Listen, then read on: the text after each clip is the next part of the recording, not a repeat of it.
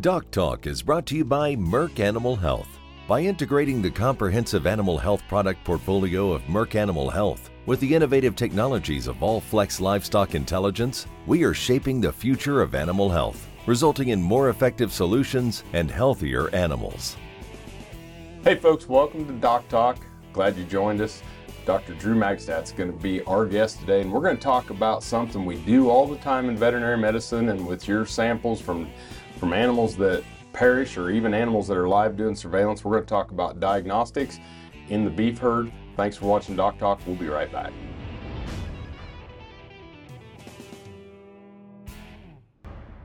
Hey folks, welcome to Doc Talk. I'm Dr. Dan Thompson, and we have a very special guest, Dr. Drew Magstadt, who is a clinical associate professor here, and he is a veterinary pathologist at the Veterinary Diagnostic Lab at Iowa State University's College of Veterinary Medicine, where we're both alumni of this CVM. Dr. Magstadt is my go-to person on beef cattle diagnostics as a pathologist, and he handles my cases. And so I'm like, man, we need to get him on the show. And if you're looking for a great bovine pathologist or a great pathologist in general, we're lucky to have him. And so we're going to talk a little bit about diagnostics. Yeah.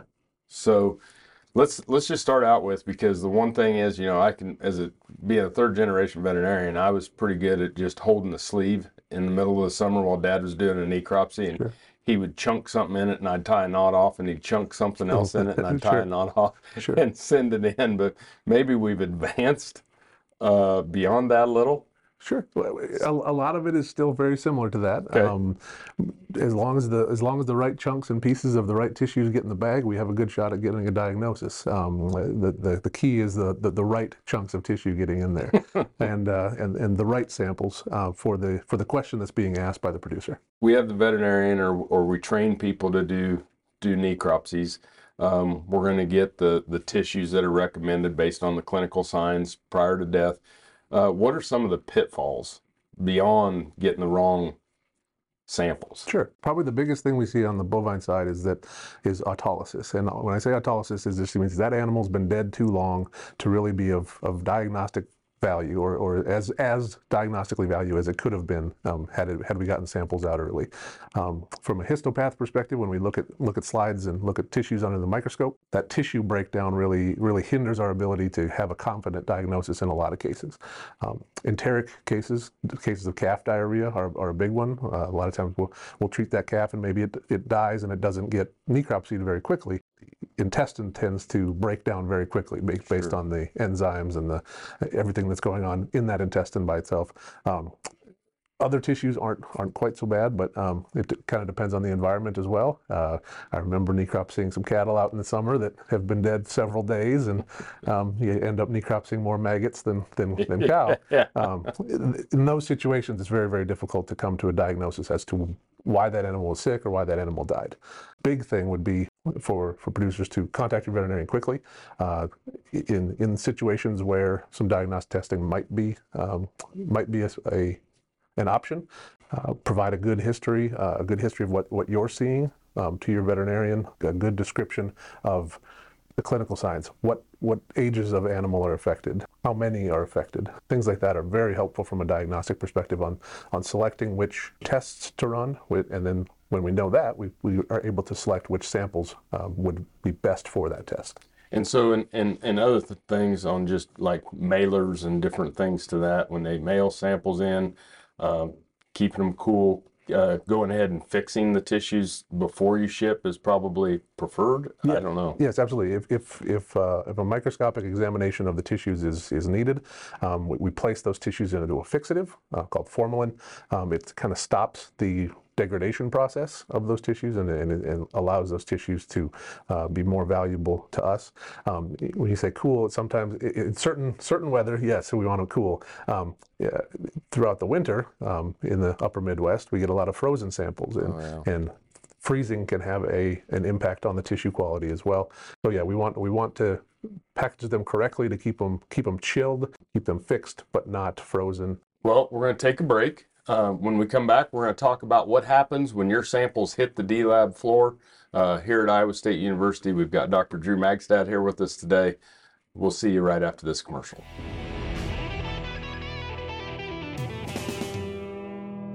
Hey folks, welcome back to Doc Talk. We're here with Dr. Drew Magstadt, and we're at Iowa State University, where Dr. Magstadt is a veterinary pathologist here in the veterinary diagnostic lab at Iowa State University's College of Veterinary Medicine. He's one of the very best, and it's awesome to have him here on the show. So Dr. Drew, when the samples get here, and I remember being on the D-Lab floor just for my weeks, I had to do that during senior year, but the amount of boxes and cases is a bunch here. We're a very busy lab. We see everything, but the vast majority of what we do here would be swine and bovine cases. Yep. Yep. So when you get a case and the paperwork comes in, you mentioned that you were looking at some of the, which animals were affected, what age are they, what kind of system are they in, what were the clinical signs. From that, will you sometimes have a discussion with the veterinarian or that's submitting these samples to kind of get a more detailed history or a better understanding of what's going on and what they want to test for? Yep. Yes, absolutely. Our veterinarians generally provide a history on the submission form, and if they don't, we often spend a lot of time on the phone talking to them, consulting about the case, asking them follow-up questions that might be helpful for us. Otherwise, if it's not provided there, we try to get as much information from the samples as we can. So if you send in a nice representative sample of a lung with respiratory disease, we take a look at it, we slice into it and do some dissection to see if we can glean any information from that might help us select which test might be best or most valuable for that case. So that would just be on your gross observation of the tissue to begin with. And so from there, once you have the gross observation, what are some of the different things that drive you towards different types of tests? Sure. In addition to the gross, what we see grossly, a lot of our test selection is driven by the diagnostic question. Why is this tissue here? What are they trying to learn from this? Not all cases come with tissue. Sometimes a lot of times we just get serum samples and they're wondering, is this animal persistently infected with BVD? And we're able to select the best test for the sample that we have. Same thing with a preputial scraping for a trick PCR. The question is this animal have trick? Right. And we can use that question to pick the best sample and the best test. When we have tissues in front of us and a good clinical history, we're looking for tests that might be useful from a diagnosis standpoint and also useful from a producer standpoint. There are times when negative tests are very useful in a situation with respiratory disease.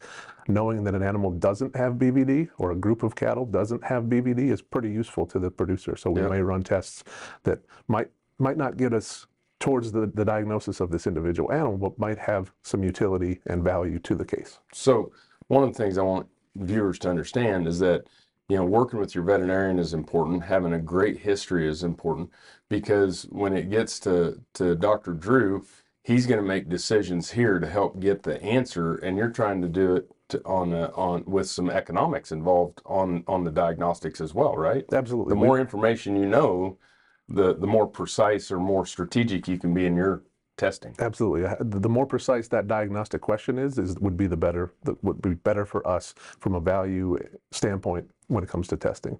The diagnostic question certainly may be why did this animal die? But that's a wide range of testing and a wide range of options, right? If your producer has a very specific diagnostic question, a lot of times we can if we have the right sample, we can answer that with one test. So it all depends on really what the producer and their veterinarian is looking to get out of the case. Perfect. Hey, we're going to take a break. When we come back, we're going to talk more with Dr. Drew Magstadt on diagnostics, tests, and when you can expect to get your results.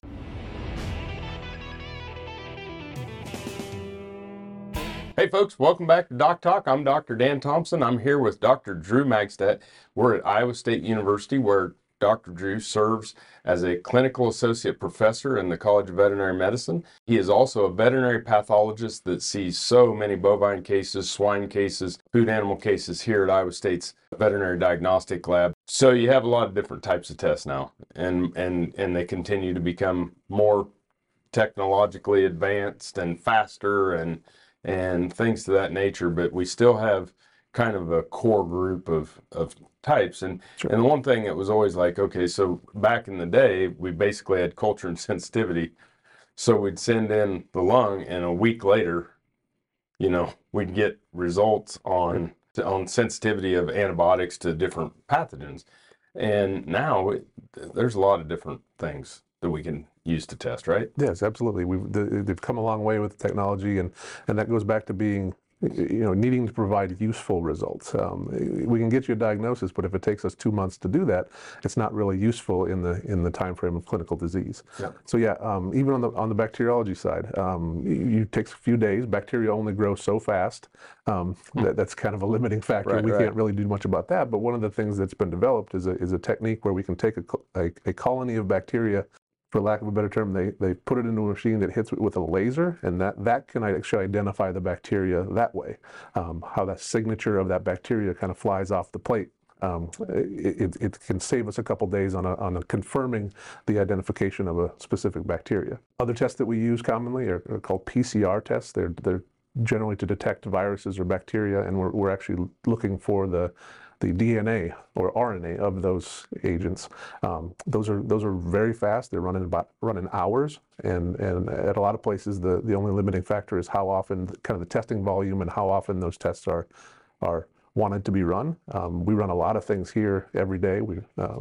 Yonis testing, trick testing, and our respiratory and enteric PCRs are run every day here. So we're able to get some useful information generally on the first day after as long as the case gets to us by noon, we're able to get some information.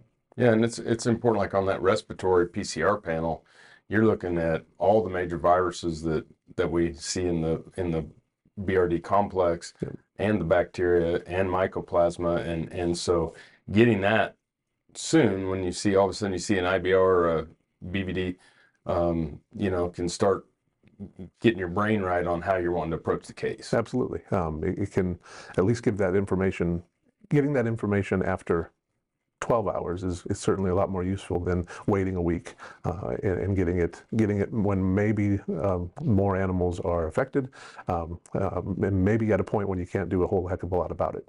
Yeah, and then we still have a serology.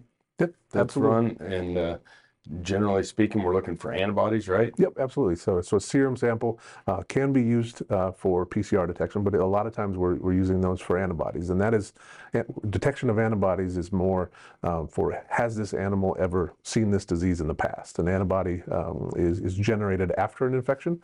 So yeah, has this animal ever been infected with this disease? That's what we're looking for there. Okay, and so just kind of in a general form, if you're talking a day, days, or a week, how long does it take to get your PCR culture and sensitivity or serology back? So in a standard respiratory case, our PCR results would be done that night. We would have our histopath looked at, so that our microscopic slides would be looked at. We try to get those turned around within about 48 hours after submission, probably. So, and then 2 days probably after submission is you're probably getting some confirmation on bacterial isolates. So within 2 to 3 days, we can have a pretty almost completed case. And what's really good too about Iowa State's D-Lab is that as things are done, you don't wait until everything's done to get the report. As the different components are done, I'm getting an email on what the results are. Correct. As a lot of our time is spent coordinating these cases, and if there is a strategically important result, we will email those out. We have a web submission and a client portal, so you can access the cases in real time. If a test got updated 15 seconds ago, right before you look, you will see the updated case online. Perfect. Folks, we're going to take a break. When we come back, we'll talk about putting it all together and what you do with the results.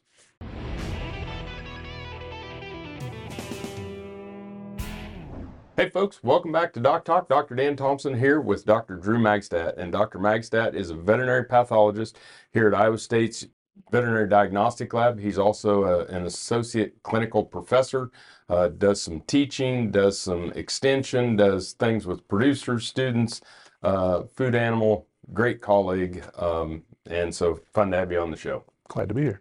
So let's talk about now we get what you would consider a diagnosis. What's your next steps? So a lot of times our diagnosis, our case report goes out with a diagnosis, and if there are no questions, if we're confident in that diagnosis, there really isn't a whole lot more to do. If we spend a lot more of our time on the cases that we're not as confident in the diagnosis. Maybe we didn't get something that fits with what was happening clinically. Maybe we got an unexpected result, and we spend a lot of time on the phone or on emails coordinating with the veterinarian on the case as to why we didn't get a diagnosis, what else might be going on, some other options for testing, some other samples that might be needed if that problem continues in the herd, or if that question is still unanswered. Yeah. So then I'm going to make the assumption that this is really, there's the part in time where you're getting the history up front.